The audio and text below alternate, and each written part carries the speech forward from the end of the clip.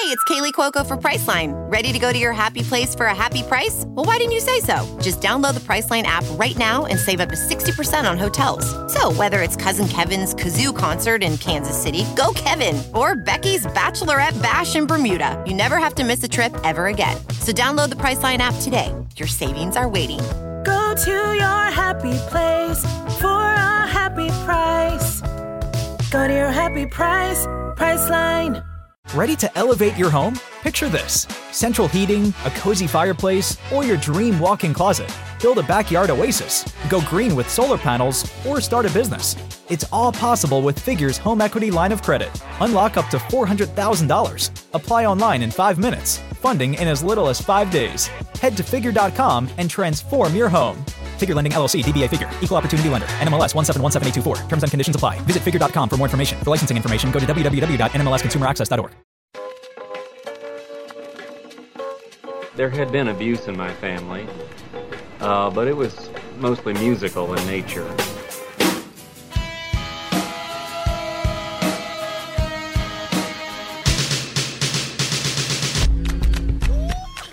Are you ready to get your world rocked? Ready! Are you ready to get your mind blown? Do it! 1, 2, 3,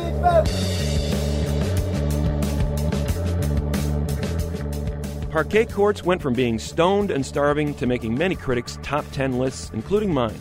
I'm Greg Cott of the Chicago Tribune. And I'm Jim DeRogatis from WBEZ and Columbia College. Brooklyn rockers Parquet Courts perform for us live, and then we review an album many people have been excited about, Reflector from Arcade Fire. That's all coming up on Sound Opinions.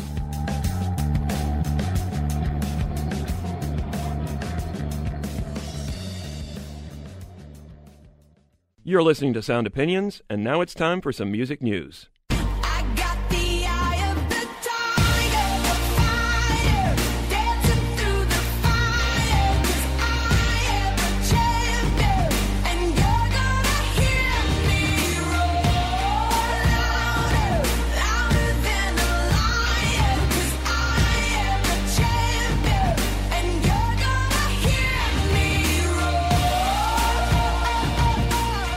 Greg, that, of course, is the pop singer Katy Perry with her single, Roar.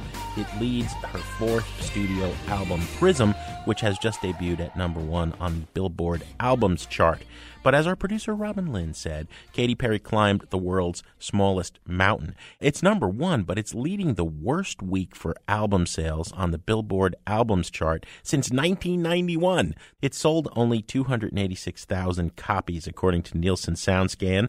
In comparison, back in 91, you had acts like U2 with Achtung Baby and Garth Brooks with Ropin' the Wind and Nirvana selling, 2, 3, 4, or many times more than that. Numbers being measured in the millions instead of the hundreds of thousands. You know what? She may not set the record for the most record sales in a week, but she has earned another distinction. I can't think of a single album in music history that has been declared a biohazard by a country. You got me there. And that's the distinction earned by Katy Perry's Prism, the deluxe version. So the deluxe version contains this packet of seeds that she's urging her fans to plant. Apparently a daisy is going to grow as a result. Aww. But the Department of Agriculture in Australia says, hey, wait a minute, this could be a weed or a potential pathogen that you are introducing to our country.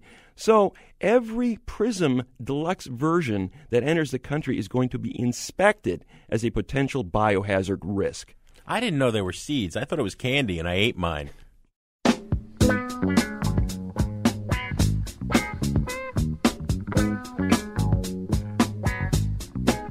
We got to stop from messing up the land. When what we understand, this is a lesson of the chance. Everybody, it's a future shock. That is the great Curtis Mayfield with the song Future Shock. Greg, it seems to me that there is a Future Shock coming every year out of the Future of Music Summit. You attended it in Washington, D.C. just recently. This is a gathering each year of all sorts of policy wonks, D.C. government people, as well as music industry people, journalists, artists, visionaries, and entrepreneurs. Yes. What'd you learn this year? Yeah, technology industry, big part of it as well. You know, the numbers are dire. We've been dealing with this for over a decade now. The big number that a lot of people were talking about was the 40% decline in the number of professional musicians since 1999, according to the U.S. Department of Labor. That is people who are declaring their profession as musicians, so a decline of more than 40%. The other big number that people were talking about, in 2011, 99% of the digital tracks released did not sell as many as 1,000 copies. That is a mind-boggling statistic showing how difficult it is to get music out into the marketplace and paid for. It really underscores that there's like 1% of artists that are sustaining themselves on recorded music being sold. Copyright is always front and center issue at this conference. What did you learn about that? Well, when you talk about intellectual property, you're talking about music, you're talking about the law being able to deal with matters like how are people going to be compensated for creating intellectual property. The last time this law was revised was in 1976, and Jacqueline Charlesworth of the U.S. Copyright Office had a great line. She said, we're dealing with a law that's about happy days and jukeboxes. It's about time we got this law changed. Now, they're starting to hold a series of hearings on reforming the law. The U.S. House of Representatives is looking at some changes. But Charlesworth pointed out that the law in 76, that process began in the 50s. It took them nearly 20 years to revise copyright law. If that happens again, the music industry might be dead in 20 years if they don't revise it sooner than that. And the last point, I thought that was a good one. Tom Silverman, who was the founder of the New Music Seminar, which was the big industry gathering of the 90s, was talking about here we are at the end of the digital download era, basically. That whole 99 cents, I'm going to pay for a download and put it in my iPod era, that's coming to an end. He said, what's our next big revenue stream? We don't have one. He said, we're still so concerned about piracy and about protecting our copyright holdings that we haven't thought about what the next potential revenue stream could be. So a bad scenario for the music industry in 2013.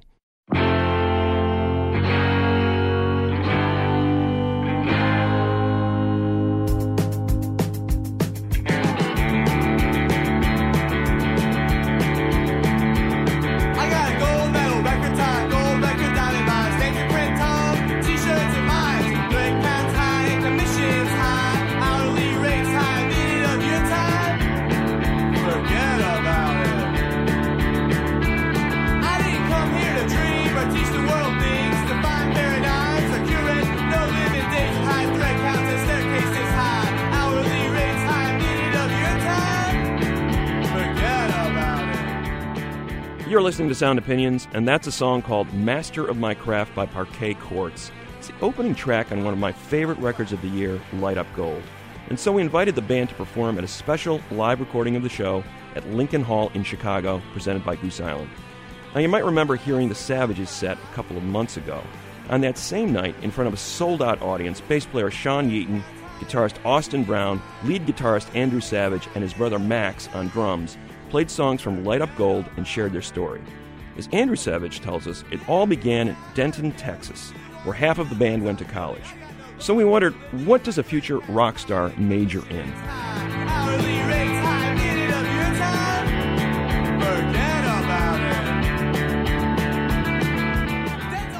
My major was actually watercolor painting.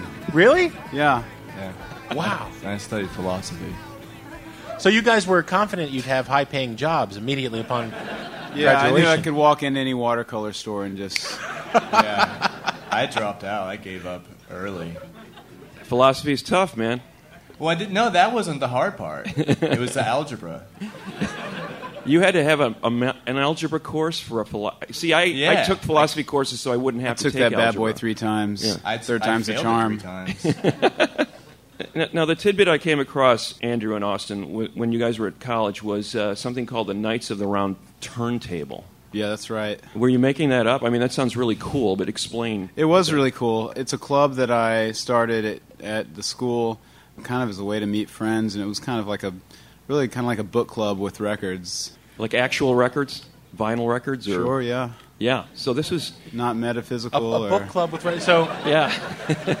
You guys would get together and play the record and discuss we'd get 50 together. Shades of Grey or something. What we'd do, the format was we'd get together and we'd listen to a 7-inch, and then have a discussion on that, and then we listen to a full length and do a talk on that, and then there'd usually be like a question of the week or some sort of open discussion that we would do after that. Yeah, wow. It was really cool. Super nerdy. Andrew, what would a typical 45 and a typical question be? Oh, it was pretty democratic and open. It would just really be someone volunteering to bring a record to one of the meetings, and it would just be as easy as that. Okay, you got one? Yeah, bring it. It was really pretty diverse. Anything from pop to, I contributed a lot of punk. There was a lot of jazz. For one semester, I remember there was kind of like a large, like kind of experimental contingency that was showing up, and questions just kind of like if you could go see any show in the history of music, where would you go? Stuff like that. We've heard a lot about the vinyl revival in the last few years, but this was well before turntables and vinyl albums and 45s were back in vogue. It was even hard to find those things at a certain point, I imagine. No. But you were into that stuff for. There's a record store in Denton at that time. For the true believers, it's never really that hard to find. That's kind of how I feel.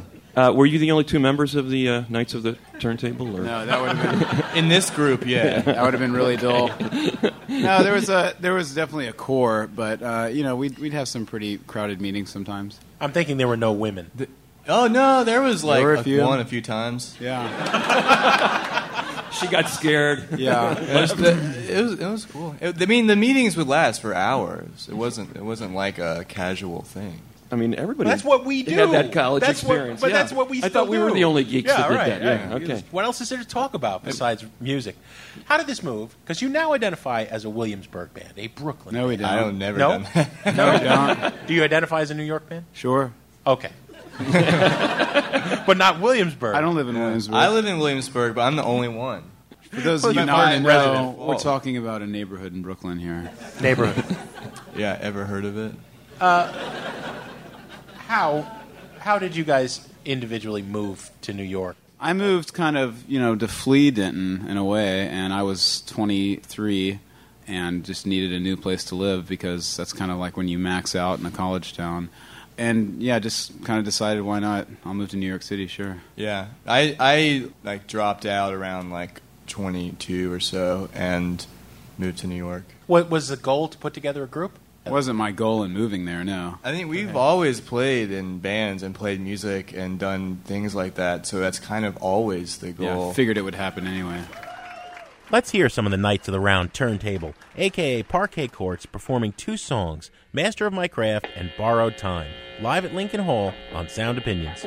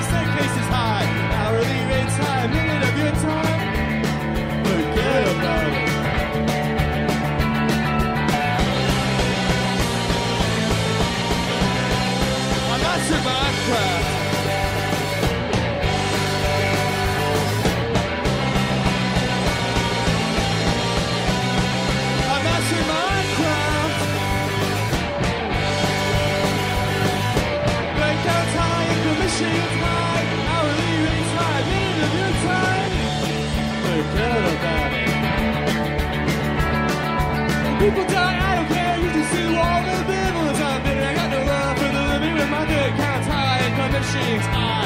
Hourly rates high, minute of your time. Forget about it. That's all false prophets around here, cause it's all you think. Don't get me walking on my shoes. I tell me how those I have. Three counts high and commissions high. Hourly rates high, minute of your time. Forget about it.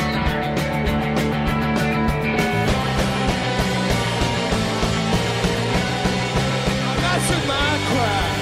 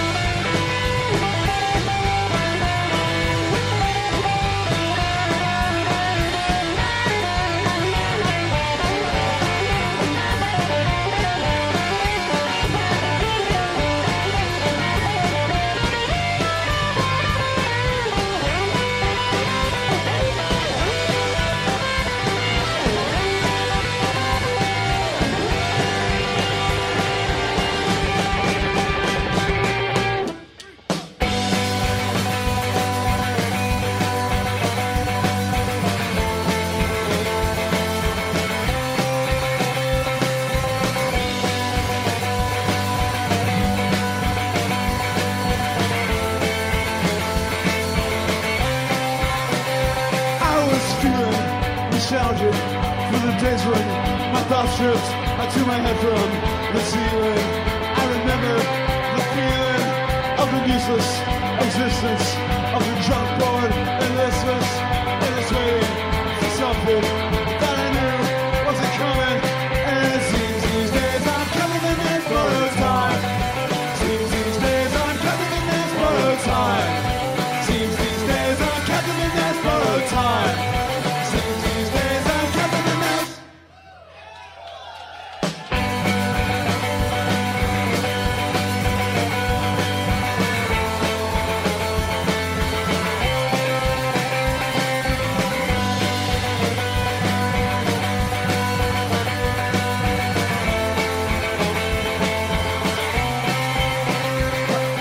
Up to my neck in motivation, neglect when I felt soft waves of purpose crashing onto the surface. I was feeling nostalgic for the days when my thoughts drift onto my head from the ceiling.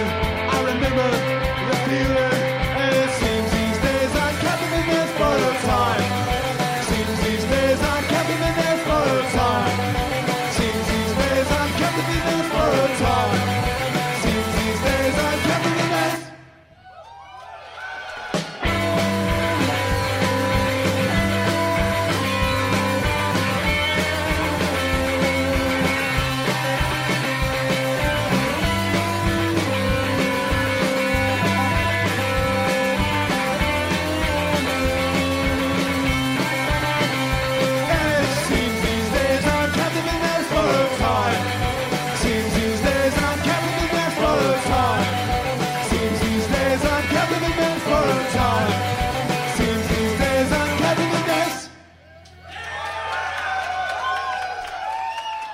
That was Master of My Craft and Borrowed Time, two songs performed by Parquet Courts live on Sound Opinions at Lincoln Hall in Chicago. We'll be back in a minute on Sound Opinions from WBEZ Chicago and PRX with more Parquet Courts, and later we're going to review the new Arcade Fire, and I'll add a song to the Desert Island Jukebox.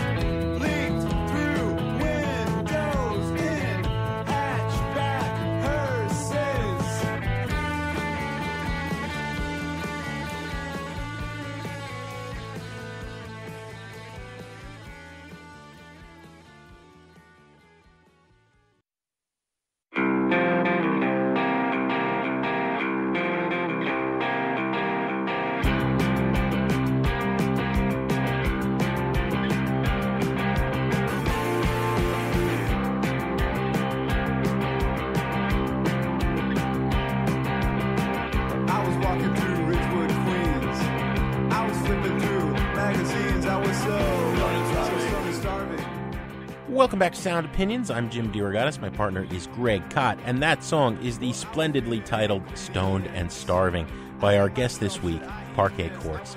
The band joined us for a live recording in front of a Chicago audience at Lincoln Hall, presented by Goose Island. And these art punks first put out material on cassette in 2011, catching the ear of the underground. That was followed up with the full-length debut Light Up Gold, released by the label What's Your Rupture. The album's been garnering critical acclaim ever since its release, making this a band to watch. As we return to the conversation, I asked singer and guitarist Andrew Savage about the group's goals with this album.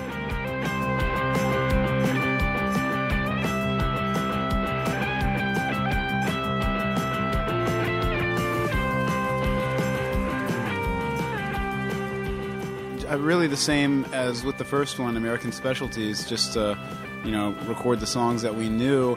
American Specialties and Light Up Gold are different because Light Up Gold during that recording is when I feel like we really became the band that we are, and that is because that's when we had been playing pretty serious a lot for about a year live, and so we at that point had kind of reached the point where we knew each other's playing styles very well, but also we didn't go into, well, to call it a studio would be a bit grandiose because it was really just a practice space that was tiny that we recorded the record in, but we went into that place with maybe half the amount of songs that were on the record, and the rest of them we kind of put together as we were recording. So, and there's always been that kind of energy in the band to kind of, fly by the seat of your pants and think on your feet, and it's something that's always been encouraged. And I think in that regard, this record was a real triumph. Whereas American Specialties, a lot of it was me just like kind of recording some ideas, and there were, a few songs that we all played on, but a lot of songs I would just kind of have them overdub on, and, it was kind of formed out later, whereas Light Up Gold was truly the band's first, solid band effort. It was really quick. The whole record was made in 5 days total, so it was great. I don't remember any of it. It was cool. Yeah, I was, hallucinating the entire time, actually. Yeah. You were writing and recording? Yeah, we were in a I don't know, 12 by 16 box for 3 days straight almost. We were all just miserably sick afterwards. We were sleeping for just a few hours a night. It was just kind of all that we could do that weekend because we all had to get off work at the same time, and I don't know, we had other things going on. It's winter in New York. It's January. You guys all have colds. You're passing the cold around, right? It was winter, yeah. It was winter? Yeah, I don't know. I don't remember, I guess. It blows my mind that you were saying that you wrote half the record there, because to me, one of the things that is apparent after you listen to the record multiple times is how well put together the songs seem to be. And it was done in a very short period of time.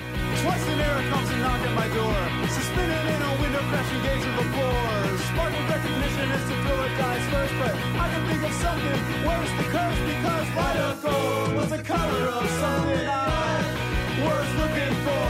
Light Up Gold was the color of something I was looking for. I'm sure that's probably why you feel that way, because all the songs just kind of have that, like I said, that kind of fly by the seat of your pants kind of energy, where we're not as discriminatory as we usually would be, and just like when we thought that we had a song, we just kind of let it go and recorded it, so it kind of has that rough quality to it. And that's something that I've learned in doing this band, is you can't really labor over things too long. You have to free them and let them go, or else they're never going to be, they're never going to be songs. Can you give me an example of a song that was written on the spot? North Dakota. North Dakota is one of them. All right, let's just take North Dakota. You wrote this in the recording session. I've written some of these lyrics down, and I'm not going to give you a William Shatner reading here or anything like that. Can we smoke cigarettes right now? Really good lyrics, and it's like they could exist separately from the music. I think and I don't say that about too many bands, And I've heard you say, Andrew, that the lyrics are important to you, but Surely. A lot of bands say they're an afterthought. They often don't mean much. It seems like the exact opposite with you. Does it start with those words and then everything falls together? Yeah, and there's nothing wrong with lyrics being an afterthought. Not every band has to be a lyrical band, but for me it is. For the Parquet Courts songwriting process, for the most part, on my end, does start with words. And why is that? I mean, because, as I said, I don't think a lot of bands work that way. I think maybe Dylan worked that way, but I can't think of too many bands that have worked that way. I needed a new way to write. I hadn't been doing that before, and I needed something new to do. Mm-hmm. I read a great quote from you, Andrew. I think it was from you. You're saying you don't want to be one of those bands about whom people say they're influenced by fiction. But you were strongly inspired by Pynchon, David Foster Wallace, DeLillo. What was it about that kind of writing? They're all almost elliptical writers. Yeah. Also, they I guess break a lot of conventions, and I don't know, a lot of the writers that I like kind of make up their own rules, which is, I don't know if that's. I mean, I'd like to think that's something I do, but I mean, I don't necessarily like zeroing in on influences like that, because then it becomes canonized and it's a thing that people say, like, okay, yeah, this is the the literary band that's influenced by all these postmodern writers and stuff. And I don't really like to be cornered into any of those like concrete associations, but sure, yeah. But then we can just listen to Stoned and Starving, yeah, and we'll be like, "What are you talking about, Pinchot?" Sure, yeah. So how did Stoned and Starving get writ? I mean, you're walking around. Well, not everything needs to be highbrow, Just walking around smoking some pot. Actually, I think that probably is one of the songs. I mean, that's the reason I think the album connects with people who have heard it, is because you're talking about everyday lives. You're not talking about these fantastic events. You're talking about something that would happen to just about any person of that age or my age or who hasn't been there, Stoned and Starving. We've all been there, man. I'm right there now. You're listening to Sound Opinions. I'm Greg Kot with Jim DeRogatis. We're here with Parquet Courts. So, Austin, talk a little bit about how the music comes together after you start chewing on these words a little bit. It's pretty quick. Like we were saying, I don't know. We play a lot together, and we have been for years now. Well, I guess at least 2. And that's years. Yeah, and like we practice like a couple times a week, every week when we're not playing shows. I guess we haven't done that in a while, but when we were first starting out, and we just learned to play with each other. And so when you have the lyrics, like a story you want to tell, and then you can it's not that hard. I mean, you just play the guitars together. It's also fun. It's also fun when you do have words written down that, maybe you, going into writing the song, you would associate the words with a certain type of music or emotion, and it's kind of nice when we're jamming together and we have like a groove going, and I marry it with some words that I might not necessarily associate with the kind of music that we're playing. So sometimes it makes for it's good the style is good at keeping things fresh, I think. Here's that style in action. You Are No Stoner and Careers in Combat, performed by Parquet Courts live at Lincoln Hall on Sound Opinions.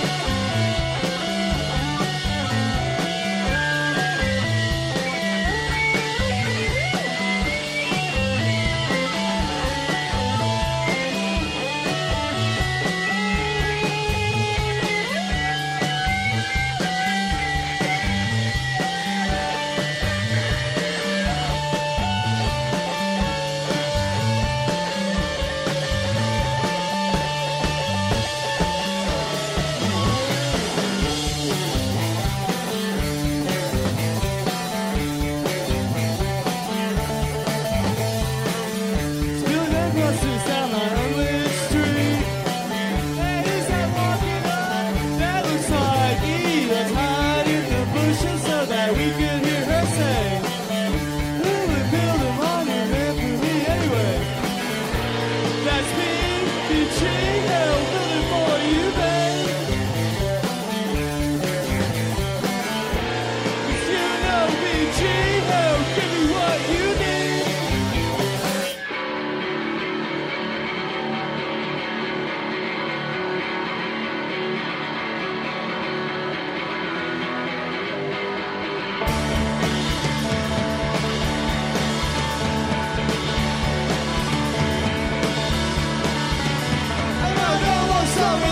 Jobs, there's no more armies in Sugar. The lab is out of white lab coats. There are no more slides and microscopes. There are still careers in combat, my son. There are still careers in combat, my son.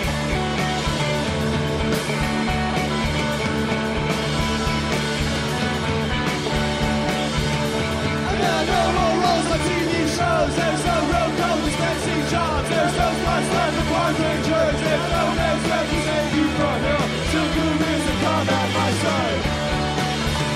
There are still careers in combat, my son.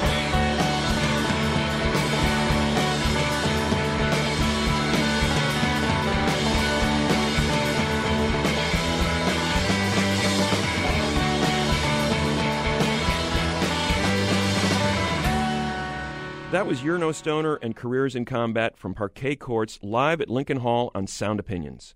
Let's go back to our conversation with band members Andrew Savage, Sean Yeaton, Austin Brown, and Max Savage. The key to the band's amazing, propulsive sound on Light Up Gold is its rhythm section. Sean and Max. Here they talk about their contributions to the album. The thing that I think is so effective about Light Up Gold is the songs are really tight, but at the same time kind of at the risk of falling apart at any moment. So from the rhythm section, right? Max, Sean, how are you so tight but so frenetic at the same time? Sean, go for it. Why are we so awesome, man? I mean, how are you so cool? I feel like my role as drummer in the band is not to show off, and if you listen to the record, there, and as far as I remember, absolutely zero fills, and like you said, the music gets really frantic, the guitars get really chaotic. I feel like my job as a drummer is just to be the thing that sort of glues everything together and keeps it from, that keeps the train from derailing, basically, when you say so, Sean. I mean, yeah, everything that Max said is correct, or I agree with. We kind of, we have a lot of fun working off of each other's different styles. I think that I had never played bass in a band before. I'd always been a guitar player, and I would liken the way that I play guitar very much to the way Austin and Andrew play. And so, like, just playing an instrument that requires being... Some restraint, maybe? Yeah, a little bit of, like holding back a little bit, or like being really concise and calculative was a challenge for me. But Max is such an incredible drummer. He's like a machine that it's really fun. It's really fun to play with Max. And a lot of, I mean, I love all four of us playing together is super fun, and I love doing it. But it's really fun as a bass player, which I guess I am, to have like a really just super steady, almost like, I don't know. It's very leathery. Yeah, we go by leather rhythm. If other bands ever hired us, that would be like, it'd be like that band on tour with leather rhythm, like a Melvin's Big Business kind of thing. Yeah. Is that just something you come up, you say, do that leather rhythm thing? Yeah, I don't know where it came from. Probably like, I feel like alcohol was probably involved. Wow. Yeah. It's like a little code. A little, and nobody knows what it speak. means except you guys. Yeah. No, that's their leather rhythm. They're the. I mean, it makes they're like the Crazy Horse to our Neil Young. Yeah. Leathery. Yeah, you know, leather. It's tight and worn. Well, see, I think now you're starting to. Okay, now you're okay. I got you. That sounds right for you. Oh, I gotta ask Max though. Max the Machine. You were advertising for when the album originally came out. I think you were advertising drum lessons, I believe, right? Yeah. Are those still available? Yeah, I guess so. I haven't done them in a while. But whenever I'm in the city, I always tutor kids, and then I do that through an agency. And I just decided to do my own thing. I posted a Craigslist ad for drum lessons, and the next day, this wacky rich lady from the Upper East Side just hits me up, and every time she asked a question, it was had all these exclamation marks and question marks, and so that's what got me started, and Be careful, because wacky rich people listen to NPR. And on that note, here's Parquet Courts with their final song, North Dakota, live on Sound Opinions.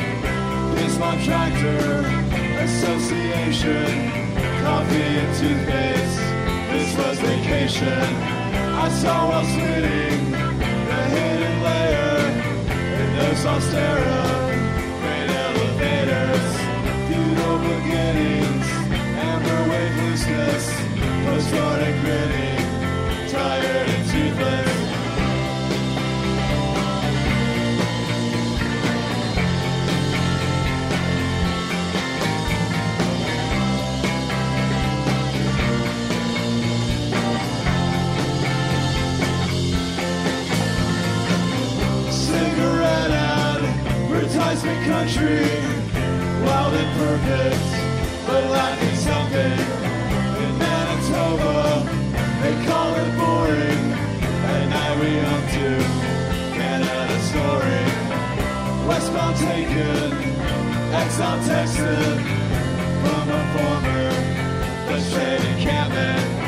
Former slave quarters, tucked by the alley. Serve population too high to tally.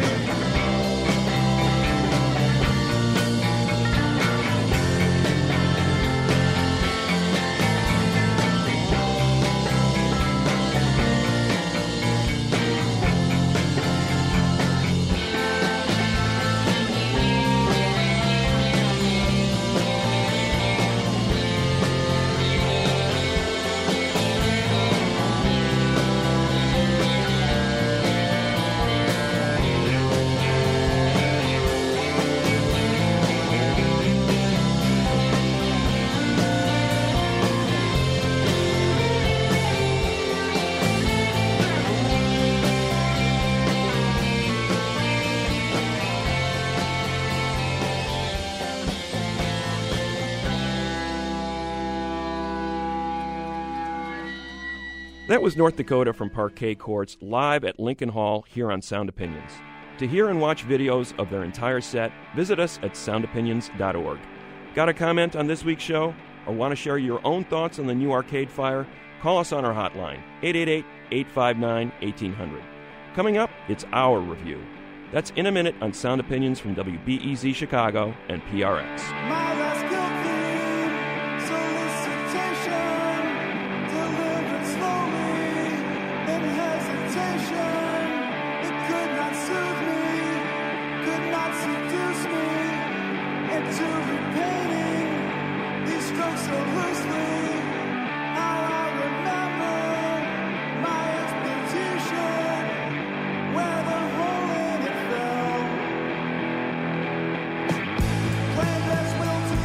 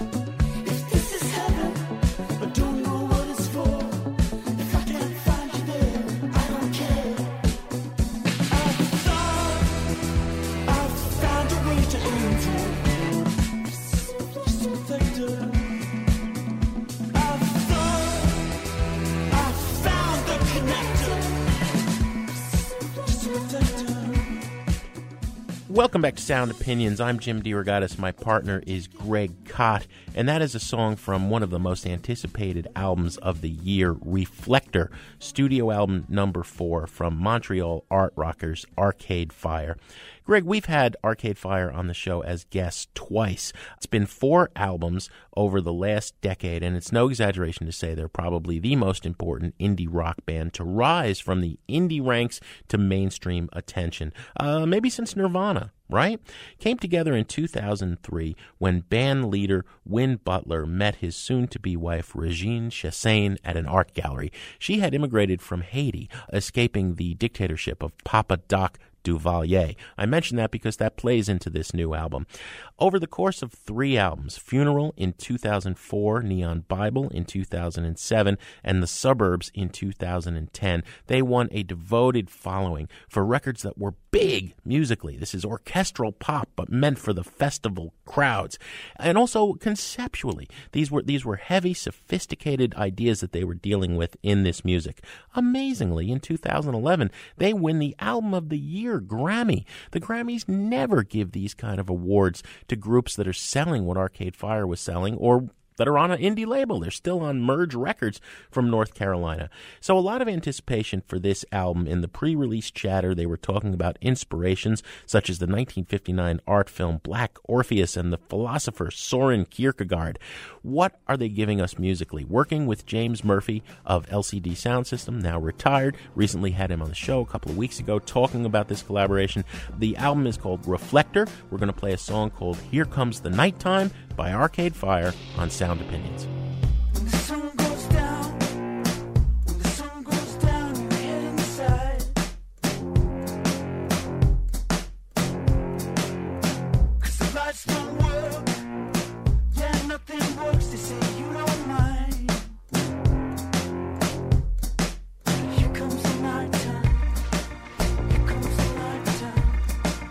Here comes the nighttime.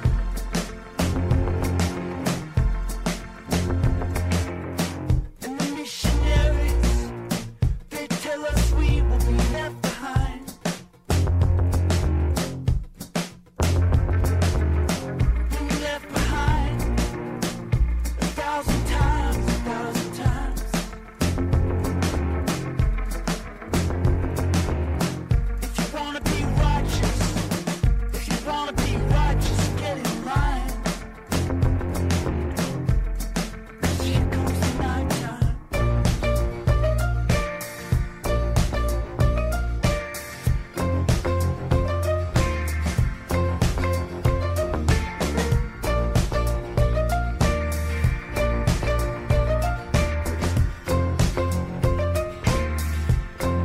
Here comes the nighttime. Here comes the nighttime. Here comes the nighttime. God, here comes the nighttime. Here comes the night. Here comes the nighttime. God, here comes the nighttime.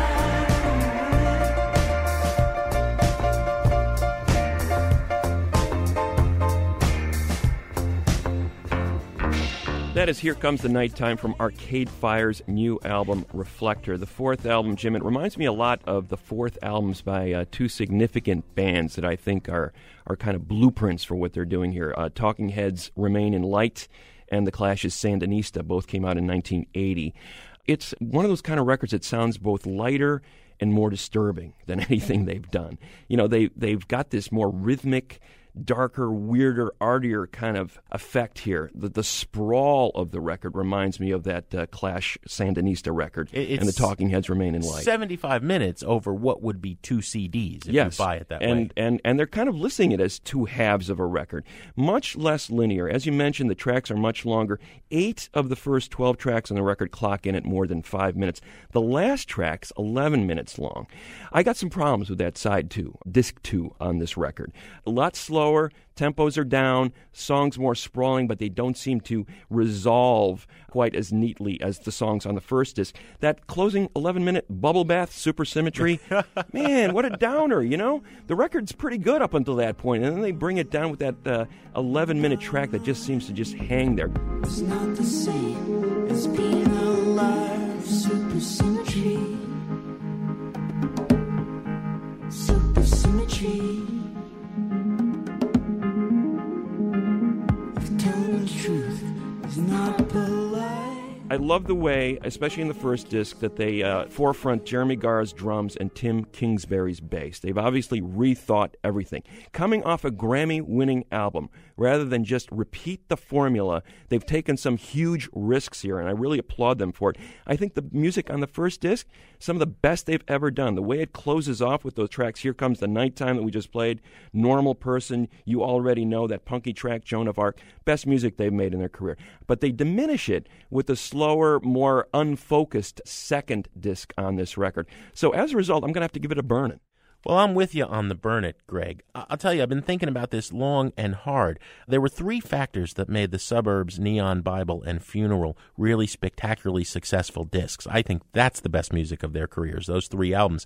One is Win Butler's Way with a Melody, and that remains here. But the other two things were what they did with rhythm and what they did with lyrics. You know, rhythmically, I think it was as if something like the Feelies, this syncopated rhythm, merged with AC/DC. You could see 30,000 people in an arena, grooving on these complicated rhythms, multi-layered, syncopated, but with arena rock power. I love those rhythms. Now they're replaced with rather rote and unimaginative, like Roxy Music disco era kind of grooves, with notable exceptions. When it goes into the Haitian grooves and when it goes into a little bit of New Orleans second line music, in an explosion here and there, those are great. But that doesn't happen a lot. The other thing is there's no lyrical heft here. They have tackled in order existentialism, dealing with death in your life. Number 2, dealing with religious fanaticism. And number 3, dealing with living in a stifling, quote-unquote, perfect suburb. These are heavy ideas. And here, Wynn is telling us, I don't want to be like a normal person. I don't want to be like a normal person. He's repeating it 100 times until you get sick of it. The songs are too long. There's not as much heft as in the past. I think this is a disappointing misstep from a great band. So it's a burn it. It is the best I can do as well. I tell you, little buddy, this whole island is bewitched. Just across the way, island lost at sea.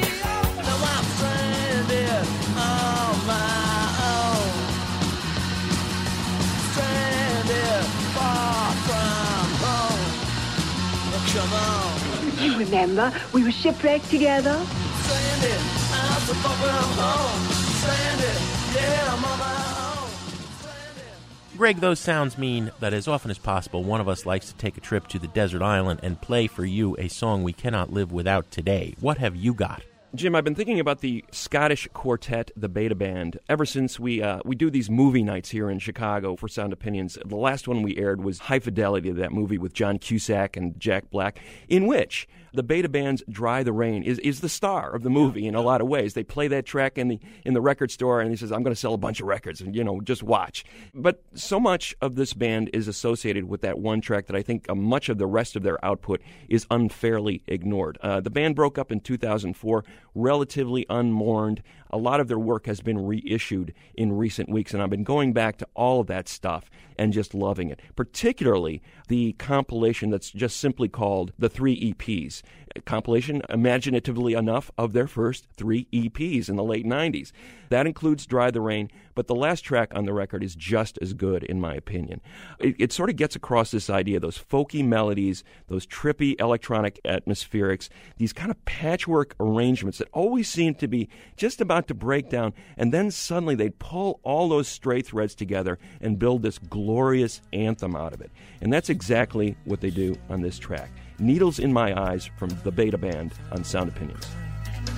Last night they looked so old, I felt like smiling all night. You left me cold, you left me cold. You left me cold, you left me cold. Needles in my eyes won't cripple me tonight, alright. Twisting up my mind, please pull me through the light, alright.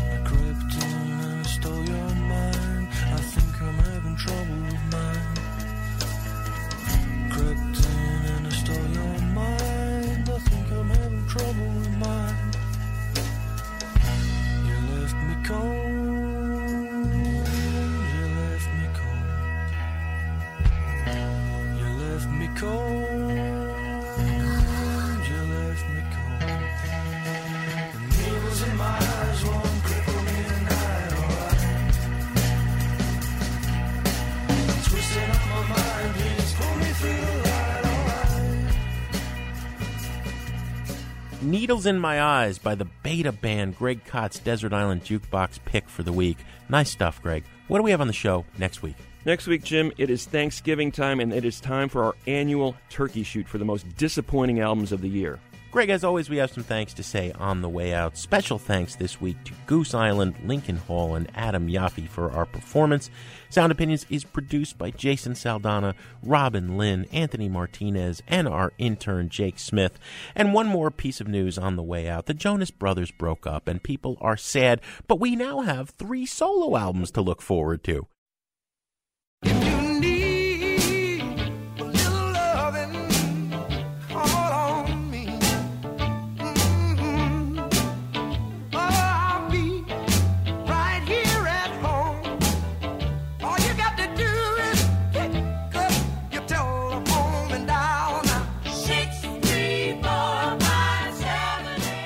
Sound Opinions, everyone's a critic.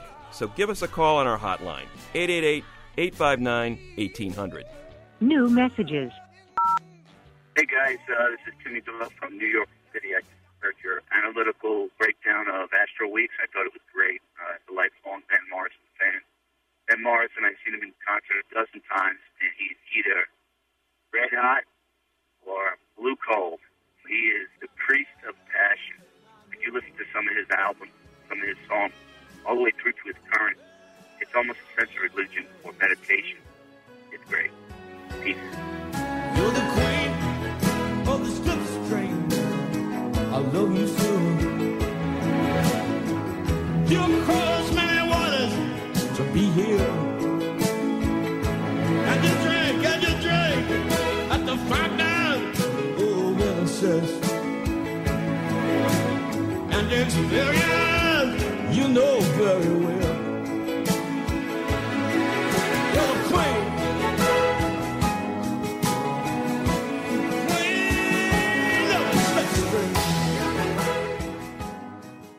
Hi, folks. This is Peter calling from El Cerrito, California, and I want to issue a response to your Van Morrison Astral Weeks album dissection. You know, I have never understood why people thought that Van Morrison was such a genius. I've never understood why people connect with him on the level that they do. I've always thought he was an incredible one-note singer, and the idea that he would have been collaborating with these musicians and improvising, as you put it, to record this record, I think that's nonsense. I think what John Cale indicated is true. I think he walked in, laid down some songs with an acoustic guitar, and the band played over those recordings.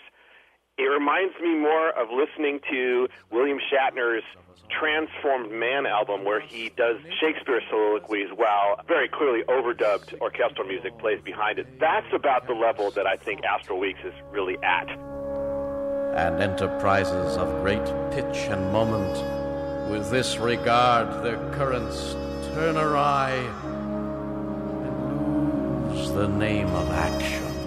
I just do not understand you rock critics falling all over yourselves on that record. Don't get it. Just don't get it. Catching pebbles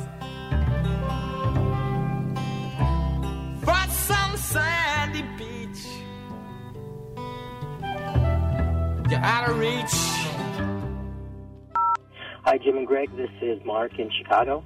I have one late edition for your murder show, which I thought was great. The song Jack Ruby, the opening track from Cantor Van Beethoven on Key Lime Pie. I think it's the ultimate murder song. I mean, you guys were talking about public spectacle. Like, this was a murder that was witnessed by millions of people. When I first bought that album, I put it on, that heart-thumping drums. Those drums were just telling me right away. I knew this wasn't going to be any ordinary song. And even now, that song still sends a chill down my spine.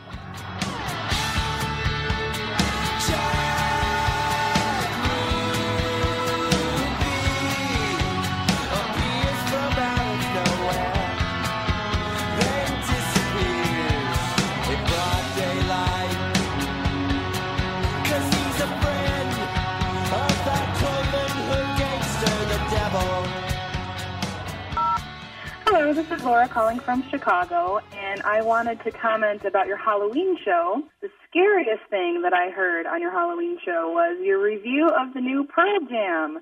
Jim, you said that Pearl Jam should never do ballads. Really? Alive, Black, Yellow Ledbetter, Some of their best songs are ballads, and I just need to voice that opinion. Thanks for the show.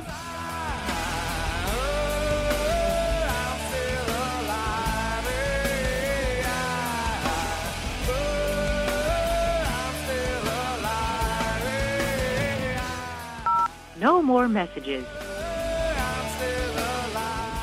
To share your opinions on Sound Opinions, call 888-859-1800. We'll be back next week on Sound Opinions from WBEZ Chicago and distributed by PRX.